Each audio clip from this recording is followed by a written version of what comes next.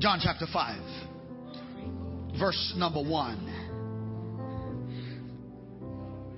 If you'll put it on the screen. There you go. You've got it coming. John chapter 5, verse number 1. After this, there was a feast of the Jews, and Jesus went up to Jerusalem. And there in Jerusalem, by the sheep gate, a pool.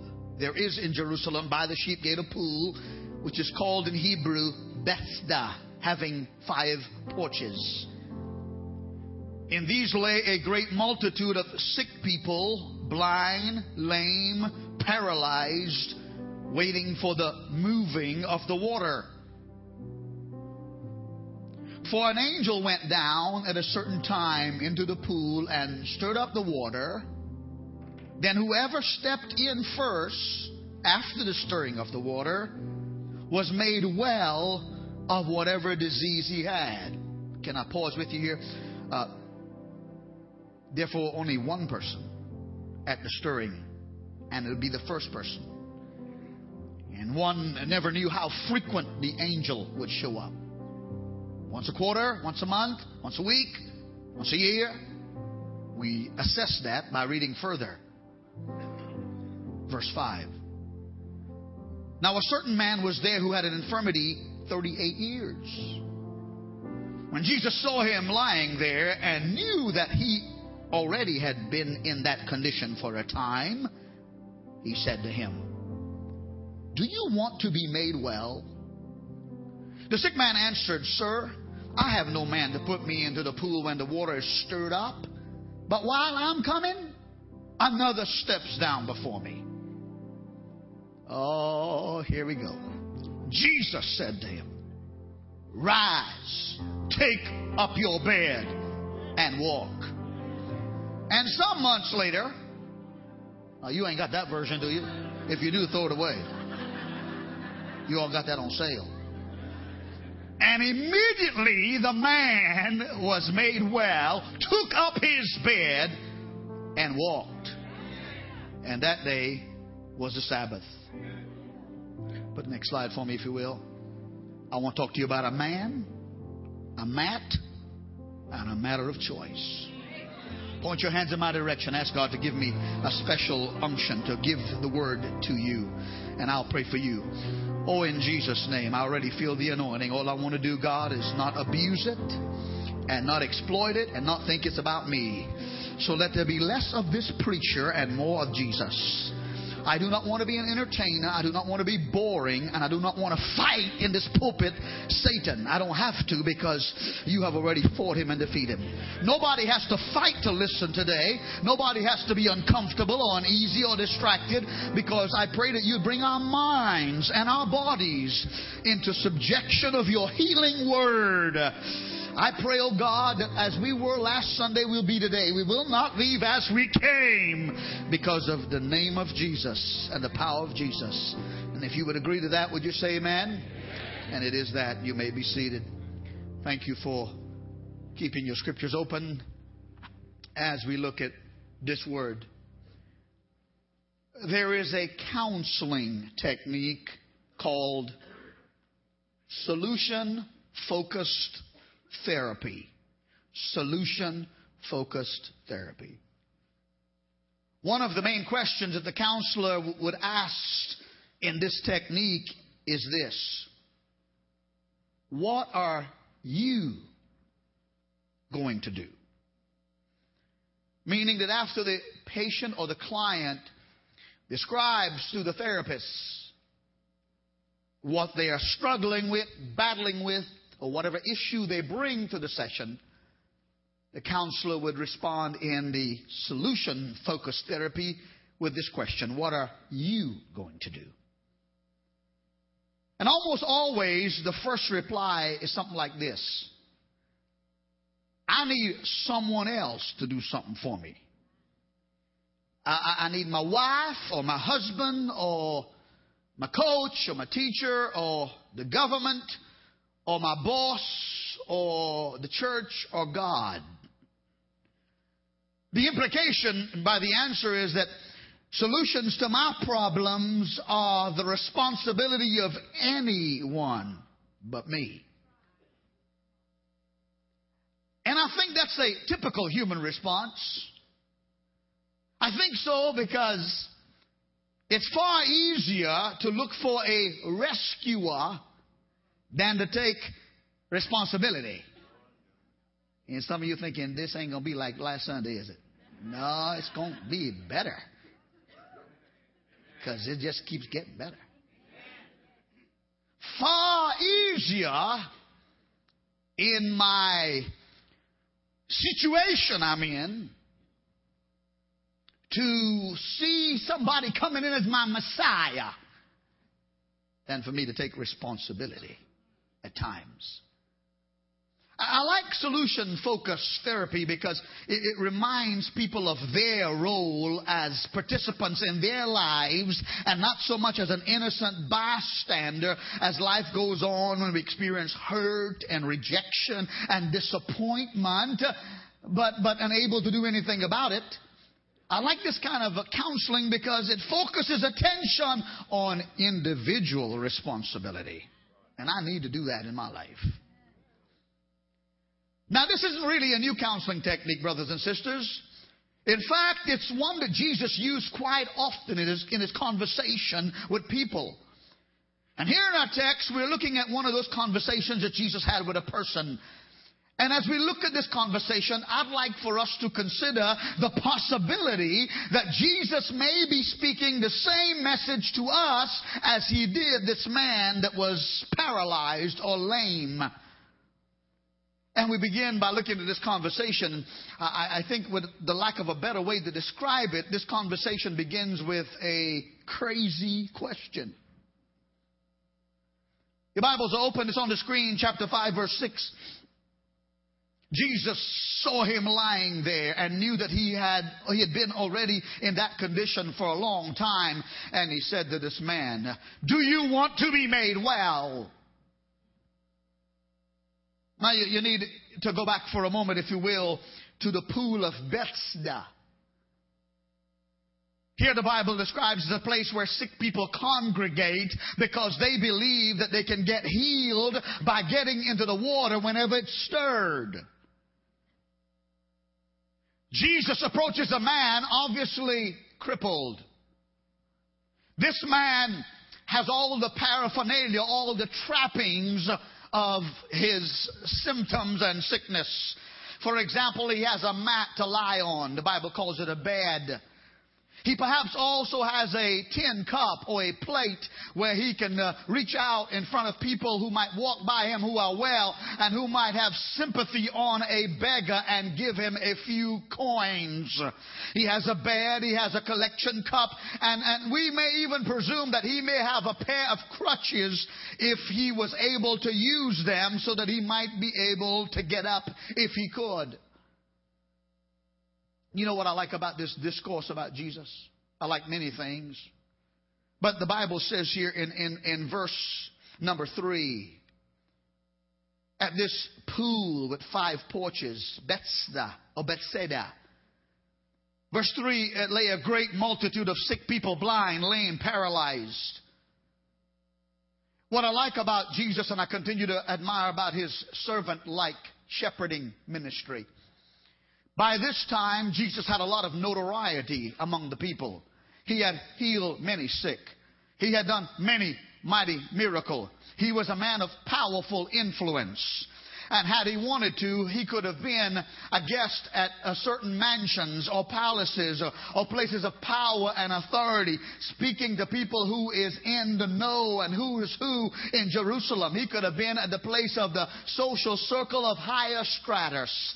But Jesus Christ, because of who he is, he comes in a place that is smelly and that is dirty and full of disease and full of possible contagious disease. Maybe the smell. The Bible says there was multitudes of people here waiting for the miracle. If you're desperate enough for an answer, you'll go wherever it takes to get an answer. You don't care how many people are there. If it's your turn, you hope it will be your turn. And you might imagine when Jesus goes in this porch-like area that overlooks a pool-like area, that there are people there who are groaning and they are moaning and they're crying, and sickness can often be kind of smelly, and maybe some people have gone there before and they get this nauseous reflux. They want to regurgitate. But Jesus is so compassionate and so loving that wherever you are and whatever crowd you're in, if you're hurting and you need help and nobody else sees you, if you'll touch and trust Jesus, He will come to where you are, because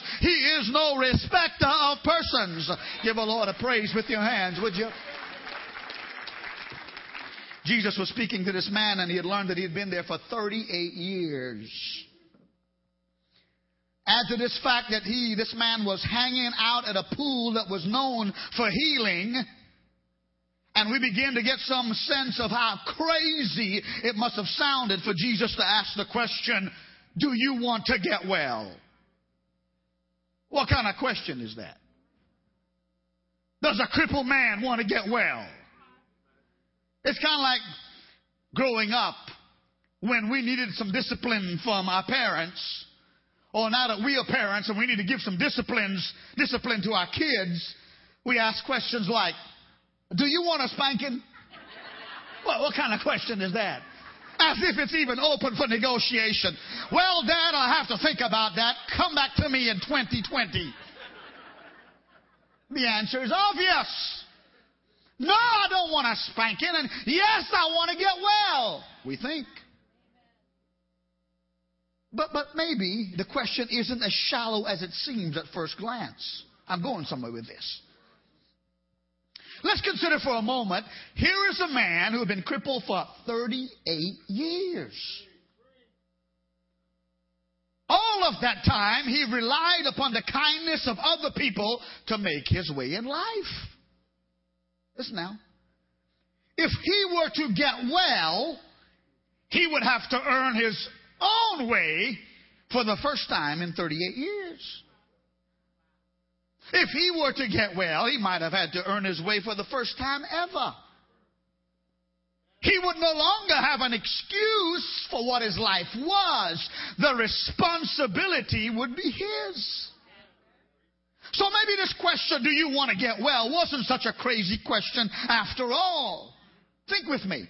Maybe it was a question that pierced at the very center of the man's heart and exposed the motives that lay deep within him. And what about us? Hundreds of years later. As Jesus looks at us crippled by our problems, crippled by our circumstances, crippled by our sin, what does He say to us? Could it be that He asked us the same question on February 6, 2011 that He asked the lame man hundreds of years ago? Do you want to get well? Jesus' question, do you want to get well, means at least a couple of things. Number one, it meant admitting. Admitting your hurts, your hang-ups, and your habits. Admitting that you have a need and you can't help yourself anymore. Many of you are involved in caring for people, and some of you are involved in counseling and recovery and etc. And you know, the number one criteria of discerning whether the person who's coming to you for help really wants help is their transparency about their illness, their hurts, their hang-ups, or their addiction. Who, me? I ain't got no issues. Man, what are you talking about? You got no issues. Just flowing all over you and spilling over on us. For 38 years, me, no, I'm not sick. I just like to come here where sick people are and lay on this cot. Oh, help me, Jesus. Be nice, Pastor. Admitting that for 38 years, for 8 years, for 8 months, I've been trying to dig a hole, and it keeps deeper and deeper. I'm trying to dig my way out of the hole, and that ain't how I get out of this hole.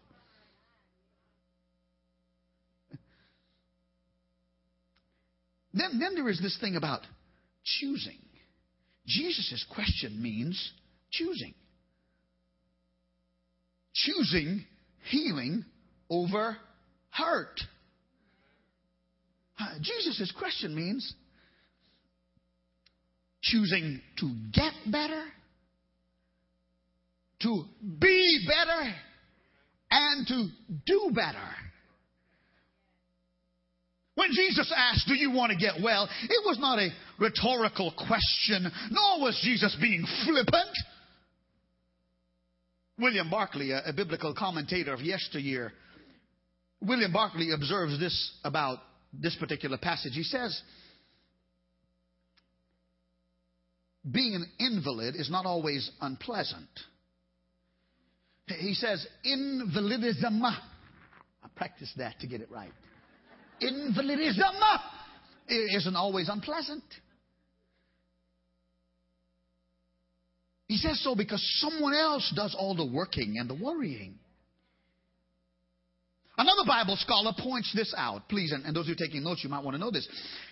An Eastern beggar, meaning in the eastern part of the world, that part of culture and time, an Eastern beggar often loses a good living by being cured.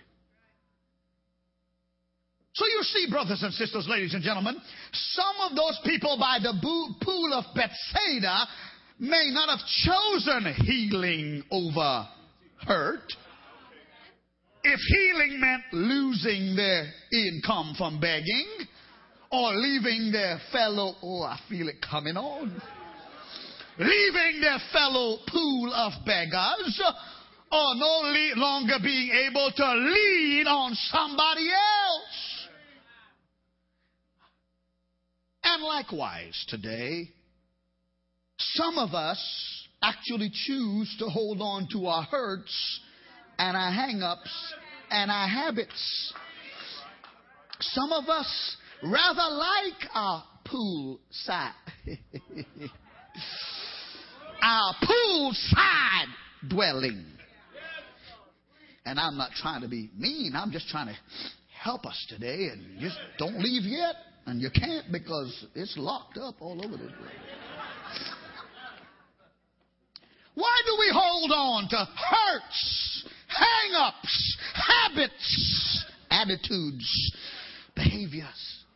I don't know all the answers, but the Holy Spirit showed me a few. We hang on to some stuff because we'd rather complain. You met people like that? We let go of our hang-ups, hurts, and pain, and we won't have any more negative stories to tell. We won't be the center of attention at the family gathering at Thanksgiving and Christmas when everybody huddles around us and we think they really care. No, they're just going to get that over with because you do it every year. They just want...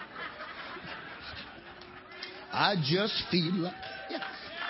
They don't care no more. They don't heard that so many times. They just want to... Yeah. They can finish the story for you. Okay. We'd rather complain. You know? You know, if somebody could see this glass right here, you know that glass is 1/3 empty. You know what that glass is? 2/3 filled. You know about that. Here's another reason why we hang on to our hurts and hang-ups. We are not done seething in anger over those who hurt us. No. We got to have some more mileage from that previous confrontation. I got some more spilling over. Bless God. I ain't about to get calm about this yet. We hold on to our hang-ups and our hurts because we know it's going to take work to get better. I mean, it may be literal. You may have to get a job.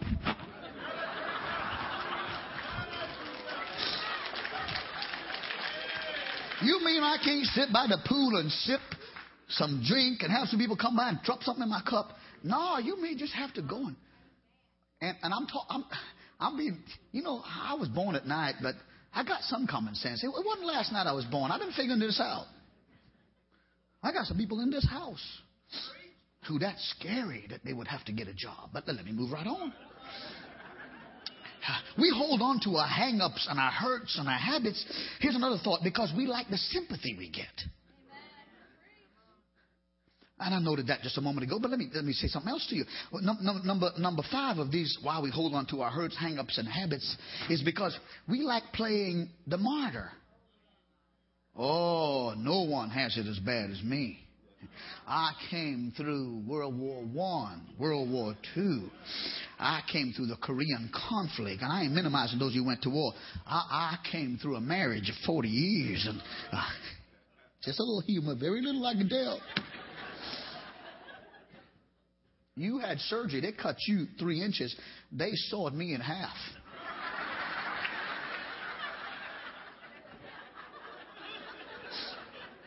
We like playing the martyr. And you know what else? Here's a final of what, and there are many other reasons why people hold on to their hurts, hang-ups, addiction, bondage, etc. is because some people just choose to remain stuck. Remain stuck. Pastor, you're a nice little guy, and I like to hear you tell your jokes and all, but this has always been in my family, Pastor. Ain't nobody in my family ever overcome this addiction, this lifestyle, this whatever. We've always been drunks in my family, always been adulterers and fornicators. Matter of fact, Pastor, there's always been cancer and heart disease in my family. And we just going to own it, Pastor. That's owning to stay stuck. Now, I know how to get you all stirred up and all. I'm just doing a little teaching right now. And I think I might be getting you stirred up in the way I don't mean to, but that's all right, because you know that I am the agitator in your washing machine. You got you some washing machine, all you do is drop the clothes there and nothing moves. You're going to have some nasty clothes after it washes. I'm the agitator. And I say that to say to you that all too often we hold on tightly to the things that paralyze us spiritually.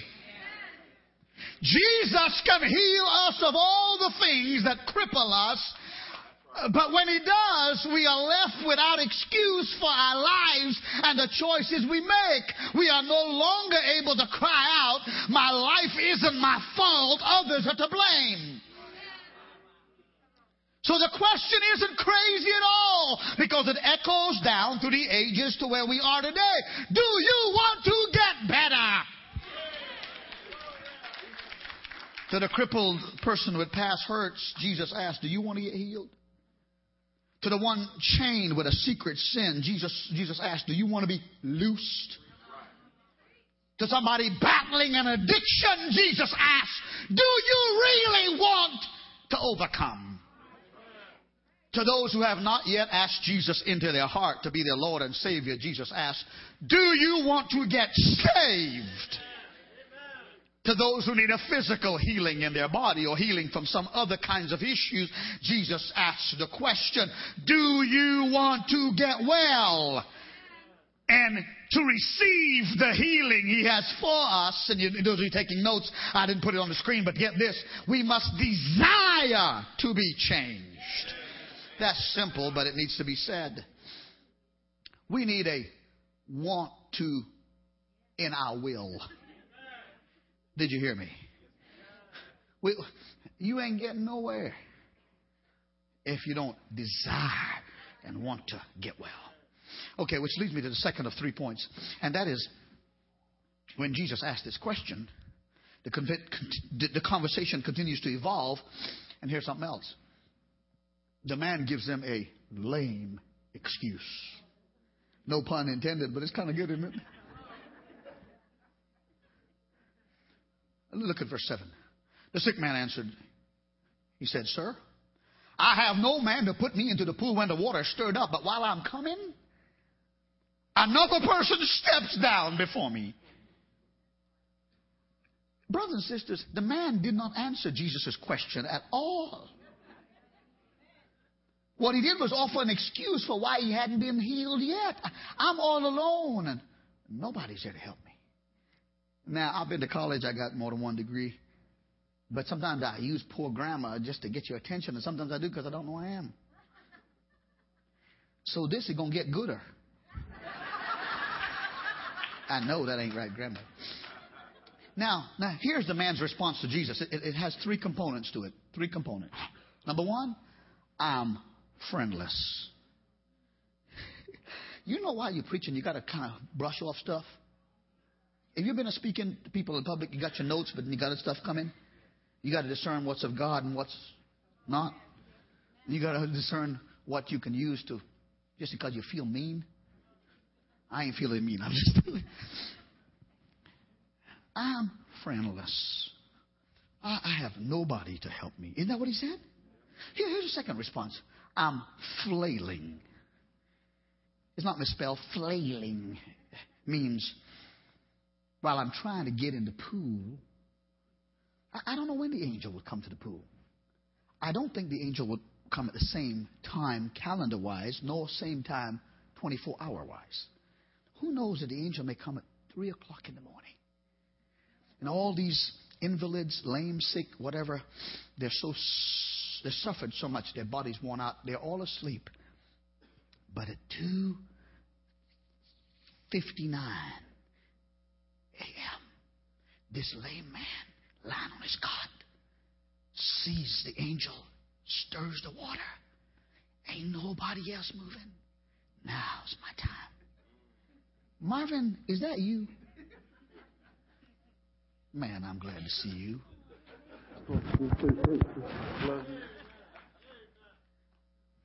You never know what will happen in church.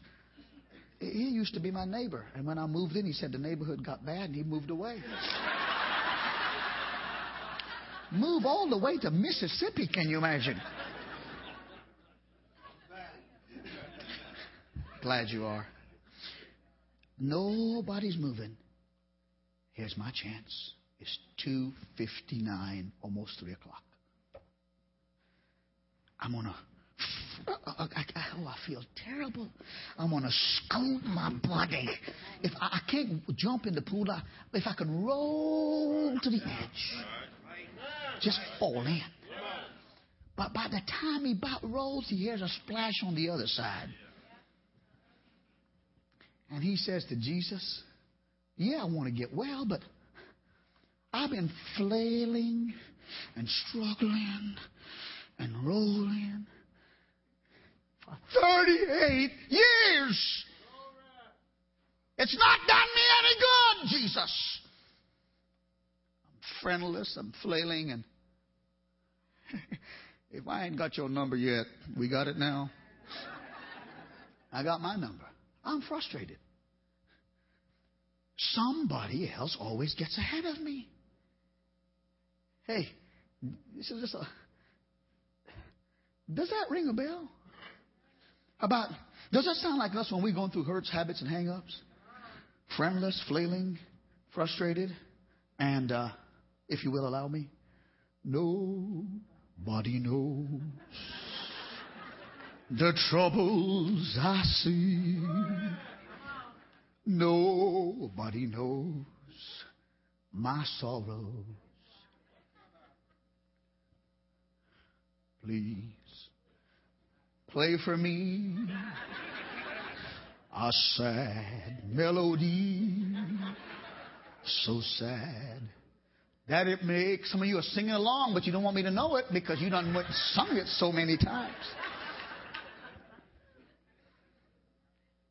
Play for me one of those somebody went and done somebody wrong song.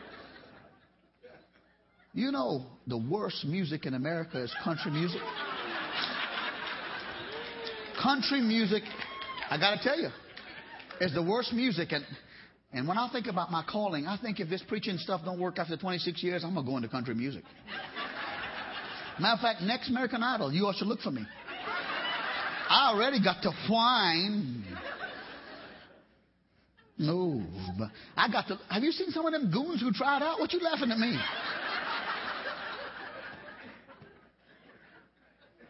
You know, I got some favorites. One of them's, here's a quarter, call someone who cares.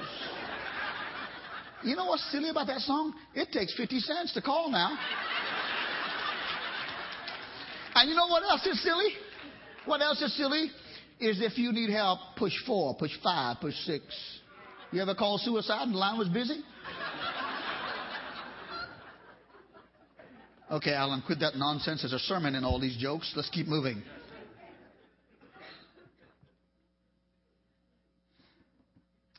Jesus said, do you want to get well? Here comes this man. He ain't answered Jesus' question yet. Excuses.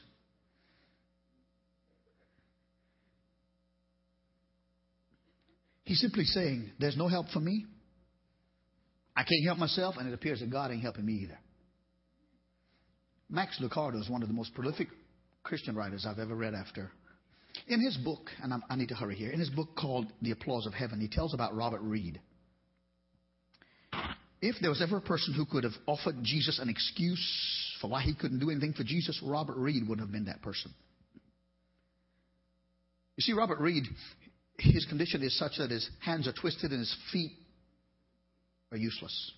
He can't bathe himself. He can't feed himself. He can't shave himself. He can't brush his teeth. He can't comb his hair. He cannot put on his own underclothes. His shirts are held together by strips of Velcro. Robert Reed, his speech drags like a worn-out audio cassette. You see, Robert Reed has cerebral palsy. Cerebral palsy. And the disease keeps him from driving a car, riding a bike, or even taking a walk. But it didn't keep him from graduating from high school. And it didn't keep him from attending Abilene Christian University, from which he graduated with a degree in Latin. Having cerebral palsy didn't keep him from teaching at one of St. Louis's junior colleges, or even venturing overseas 5 different times on 5 separate mission trips. And Robert's disease didn't keep him from becoming a missionary to the country of Portugal. He moved to Lisbon, Portugal in 1972. When he got there, he rented a hotel room and started studying the Portuguese language. He found a restaurant owner who would feed him after rush hour, and he found a tutor who would instruct him in the language. Then he stationed himself every day in a particular park where he handed out literature and brochures about the Lord Jesus Christ. Within 6 years, Robert Reed had led 70 people to the Lord Jesus Christ. 70. You think in 6 years and 70? Don't misjudge him yet until we measure how many people we've led to Christ. And I say that to you that Robert Reed didn't see fit to offer God an excuse. And what about us today? Do you want to get well? The question is, oh, help me, Jesus. And then what is our response? Let me hasten. When Jesus asks, do you want to be healed from your past hurts? Do you reply, well, you don't know how bad they hurt me. When Jesus asks, do you want to be loose from the chains of your secret sin? Do we counter it by saying, I just can't control myself? When Jesus asks, do you want to overcome, is the answer, well, I have an addiction. It's a disease. It's not my fault. When Jesus asks, do you want to be saved? Will you excuse yourself by saying, well, I'm not nearly as bad as many other people I know. You all helping me here? When Jesus says, do you want to get well? Is the reply, I don't have any money to put me in the water. I'm saying this to you. To receive the healing, the deliverance, and the power we need from Christ today, you got to do 2 other things. You got to put away your excuses. I got to put away my excuses. Read about any man or woman of God that was mightily used in the Bible, and you find that they had their hurts, their habits, and their hang-ups. Can I get a witness here, somebody? Moses said to God, when God told him, now I want you to go to Egypt and tell Pharaoh, let my people go. He says, God, I got a speech impediment. I can't even talk right. And who am I? I'm an ex-convict, left Egypt 40 years ago. I'm a wanted man. How in the world? And when Gideon was called of God to rescue the Israelites, he says, God, wait just a minute. You got the wrong man. Because I'm from a very small tribe and I'm not really known. Saul, you find that God, what I'm looking for is God's not looking for people who have it all together all the time. God's looking for a few people who says, you know what? I got hurts, I got habits, I got hang-ups, but I'm going to keep pressing, I'm going to keep moving, I'm going to keep trusting. I am going to pick up my bed. I'm going to leave my poolside place of suffering. And I am going to give up my excuses and leave my comfort zone and go in the name of Jesus. Everybody give the Lord some praise.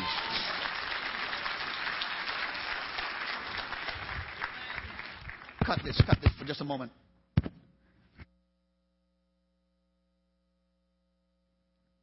Now, here's the last of the thoughts.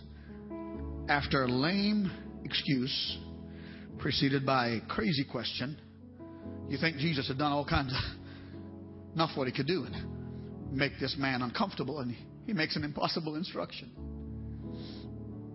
He says to the man, rise, take up your bed and walk.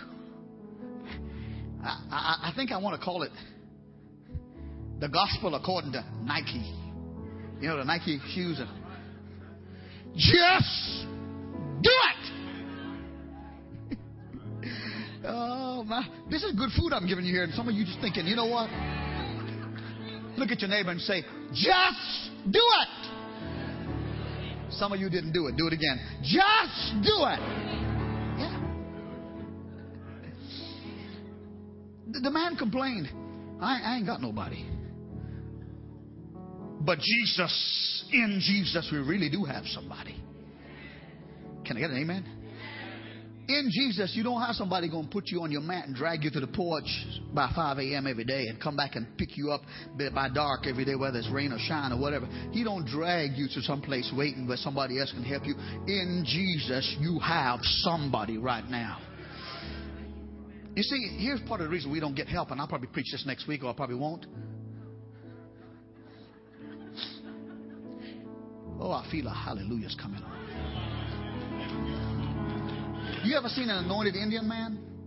Have you ever? Well, open your eyes. You got to write this down or remember it somewhere in the computer of your head. When you and I are willing to give up our plan of how we're going to get better and get on board with His plan, we're on our way to getting better.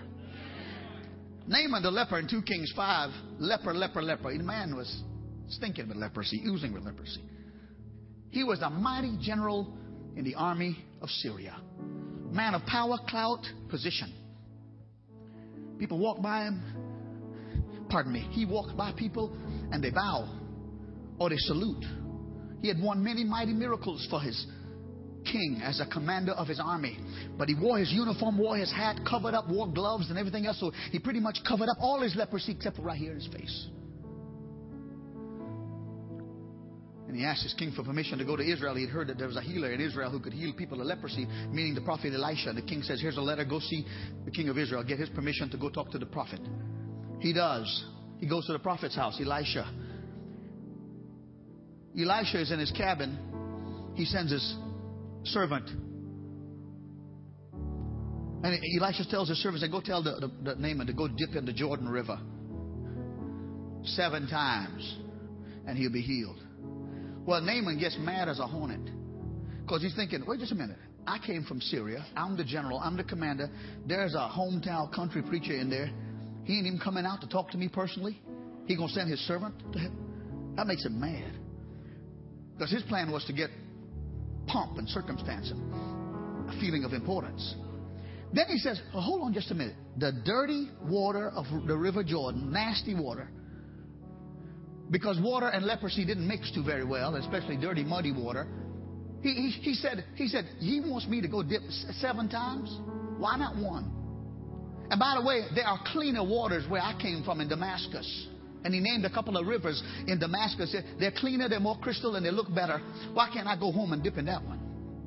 Man, he got mad. He loaded up a lot of stuff to bring to give to the man of God, whoever would heal him. He bought about 125 pounds of silver and 50 pounds of gold. How many know there's some preachers who'd be glad he'd come by? Ooh. He said, that preacher ain't getting no clothes that I brought to give him, no gold, no silver. I'm going home. And a few of his servants said, now, if he asked you to do something that you like doing, that's easy for you to do, would you not have done it? What did he ask you? Well, it can't hurt to try. And so Naaman, he goes down to the pool. He got a smirk on his face. You're thinking, you got to get rid of the smirk and all that kind of stuff. Okay? And he dips. If he had dipped 6 times and said, ain't nothing happening here, nothing will happen here. Y'all didn't hear me. I did 6 times. I ain't going no.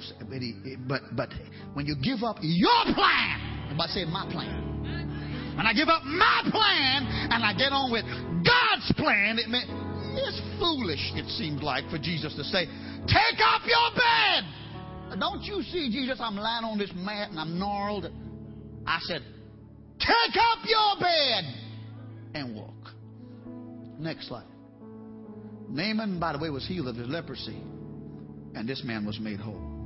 Now, I'm closing. And if you know anything about Pentecostal preachers, they close for a long, long time.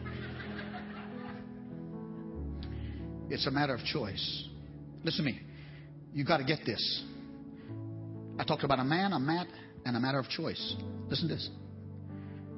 I'm not talking just about self-help gospel, okay? Healing is wrought 100% by Jesus and by His power and by His grace. But you got to remember this. There is a factor of human responsibility in our healing and our recovery. Oh, help me. Everybody here, listen to me. There is a factor of human responsibility in every area of our lives. When we do all we can, then, you see, here's what I learned about Jesus. He healed a man at the pool, but now the man had to get up and walk. Can I get a witness here? Think about this, if you will. Who saves us from our sins, everybody? But who must believe and repent in order to get saved? We must. Here's another one. Who sanctifies us and gives us the power to live above sin? But who must decide every day to follow Him and do what is right? Choice. Choice. Choice. Now, the Bible said this man was sick for 38 years. Hey, I want you to sing that song. We're moving ahead, moving forward. Is that what you got? Man, I'm telling you. I'm going to start combing my hair just like yours. I got to thank him for last week, too, by the way. That man stayed with me and this people.